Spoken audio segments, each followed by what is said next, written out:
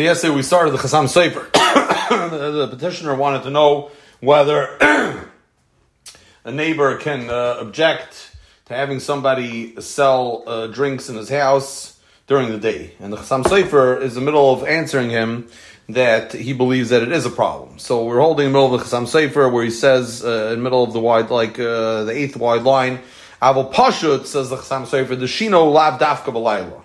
It's Pashut to me, says the Chassam Sofer, that when Chazal said that you can object because of sleep, it's not referring specifically to nighttime sleep. Even during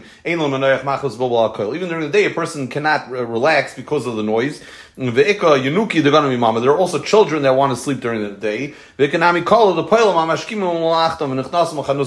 there's also workers that wake up early. So regardless, there's no rationale to say that during the day a person can do noisy activities in a residential area. Therefore, I don't think that this is a correct argument. And what the questioner was saying that maybe things changed in the times of Chazal. Even though you can give a certain rationale to that. Since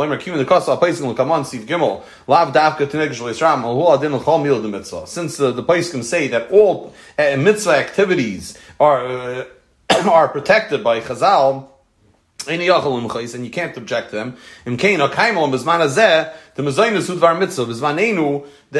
Just to be able to make a livelihood is considered a mitzvah. But that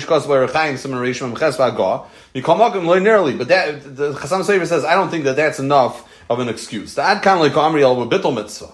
only time we say that is when if we allow the objection to stand, the mitzvah will not be accomplished. If the children are not learning Torah, they're not going to be learning Torah, and they're going to be wasting their time. Or other mitzvahs that are the obligation of the entire community. The parnasa of one individual is not the responsibility of all the neighbors.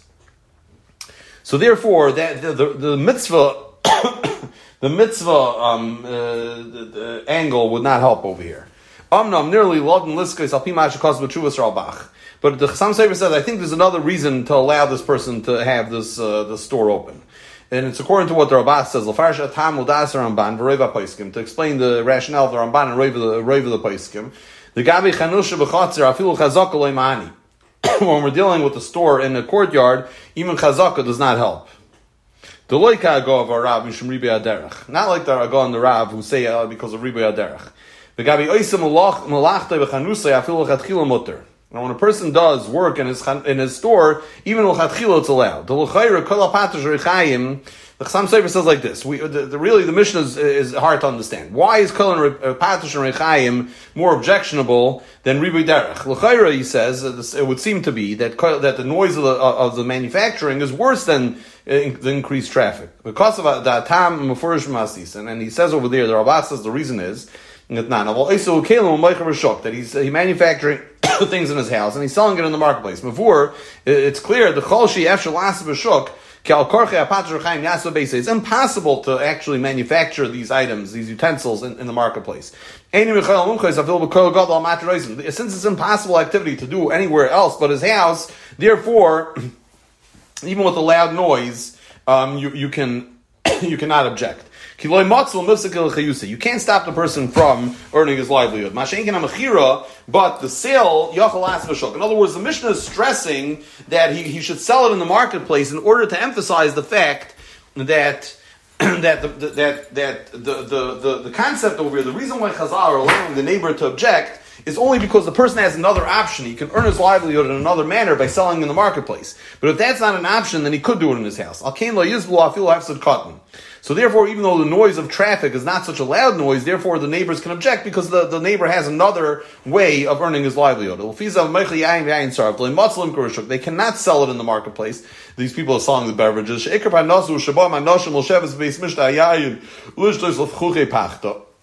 main parnasa is that people come to the house to the pub to drink and feel better about their sad lives. Because Ashkan Kaigalam Matzia Daf Samavavam Beis. Well, Shchichi Hashta Inshi Soiviyayim Mechutz is the market of Kuvi. It's not a common thing to have it in the marketplace. And Kim in the Efshalim Kurashuk, since you cannot sell it in the marketplace, you have to have a residential house to sell it in. Hadar Havali Chai Chanus Kamako Apatish Ladas Ruga Paiskan Afil Gatchil in the Yachalimchis. So therefore, the sale of the items is similar to the manufacture that the Gemara talks about, which is allowed. There may be a difference in selling wine and selling whiskey. The Maram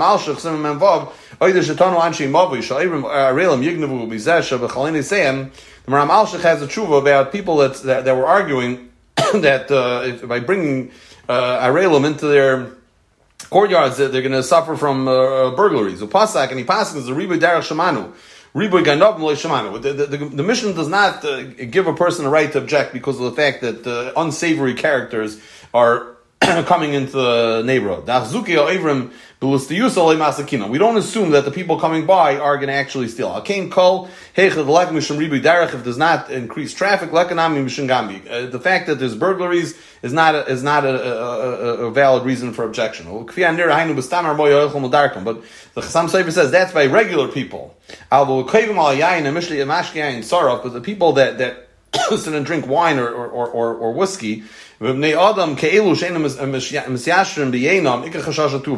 have a pub in a residential neighborhood is a very grave concern. So perhaps Maram Alshich would agree that is not a permitted activity. But people that sell wine in our country have a miyach and matzi sheishtar mo yain beveis Yisrael yain saraf roiv matzi yukar v'vadish yachal imchais. But selling whiskey, the Chassam Sofer feels you could object. Next page, page 79, we have a Mishkan Shalom, which is a Heintiger Paisik. He says, Davar Shuma Yikar Tashmish Dira, something that's a normal activity in a residential house. And most people do this type of activity, even though it harms his neighbors.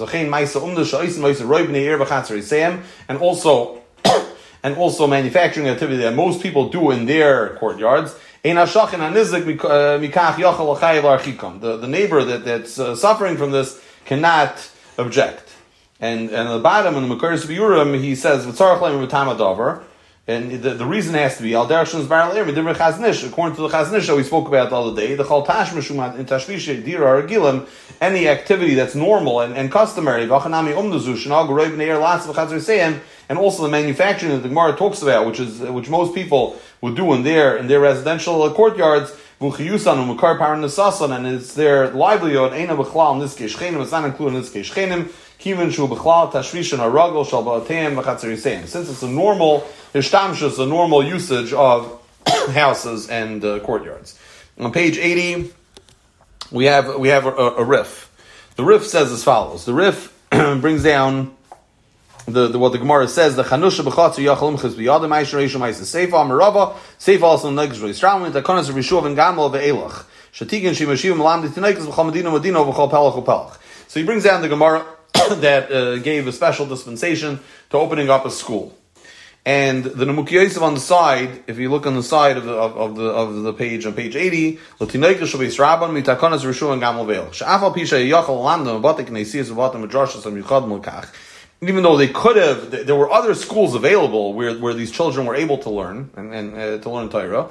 Nevertheless, afilu hachile matrachinale, al sayeya ba'amodas hatakana kadeshu amalam demetzuyim. So the Nemuk Yosef makes a very interesting point. He says that even in a situation where by objecting to having this specific school in this residential neighborhood, it's not like there won't be any other school available. There are other places that these children can learn Torah, and they will be able to learn in a regular established base medrash.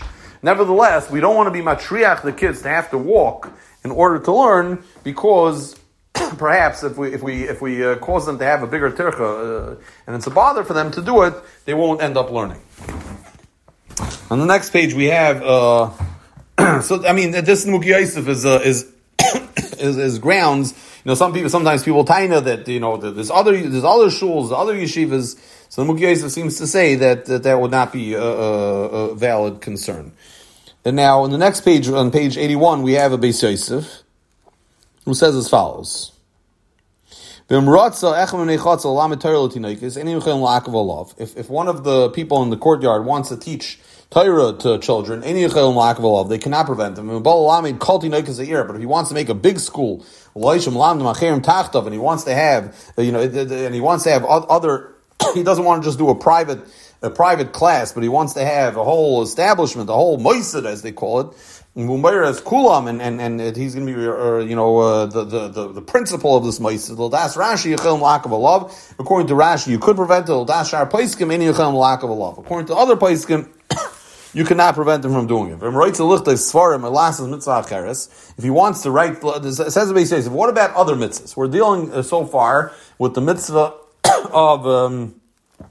of teaching children. What about other mitzvahs? Let's say a person wants to write svarim or do a different mitzvah, or he wants to give out staka, or l'spal b'asar, or he wants to make a mini, he wants to make a shul in his house. Near midivrei Ramban b'Rashi sheichel lakav alav. So from the Ramban and the Rashi, it seems that these mitzvahs are not on the same level as teaching children, and the neighbors have a right to object. But according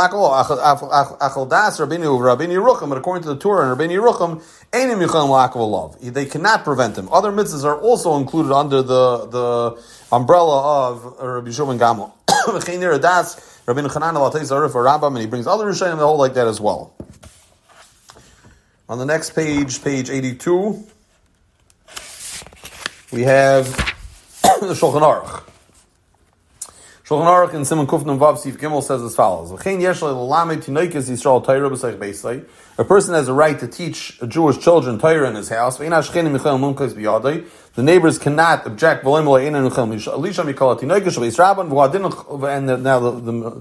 Shulchan Aruch writes, all types of mitzvahs, the neighbors cannot prevent them from doing any mitzvah. So he's passing like the Rishonim will say that all mitzvahs are included in this special heter. The Sefer Miras Naim, the smile on the side of the page, it says as follows: from the fact that the Shulchan Aruch does not create any distinctions in this halacha, even if it's a very big school, it's also allowed. If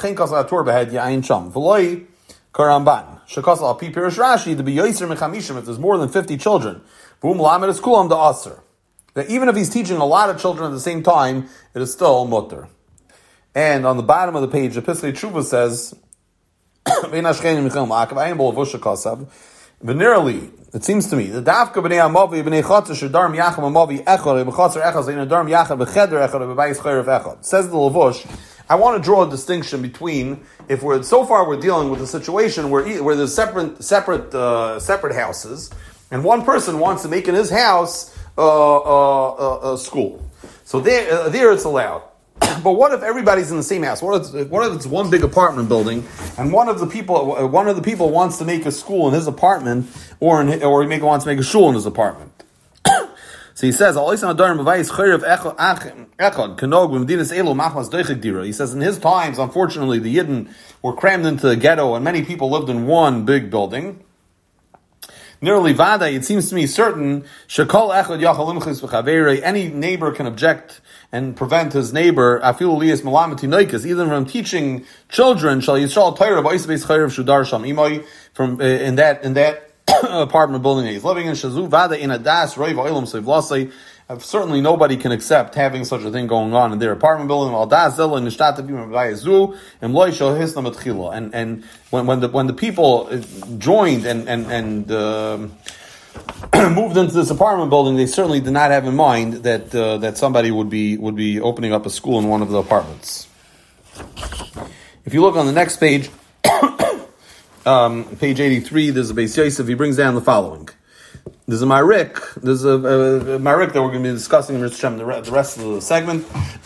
So he says, this is how the Rosh writes in a tshuva.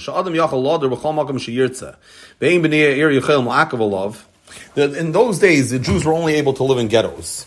And unfortunately, many Jews didn't have a place to live. They simply didn't have any ghetto to live in, and the ghettos were frequently overcrowded. So the Rosh says that a person has a right to live in any city he wants to. If a person is moving into a ghetto, he finds some empty area that's hefker, he can acquire that area and move in, even though it's causing a lot of overcrowding in the ghetto.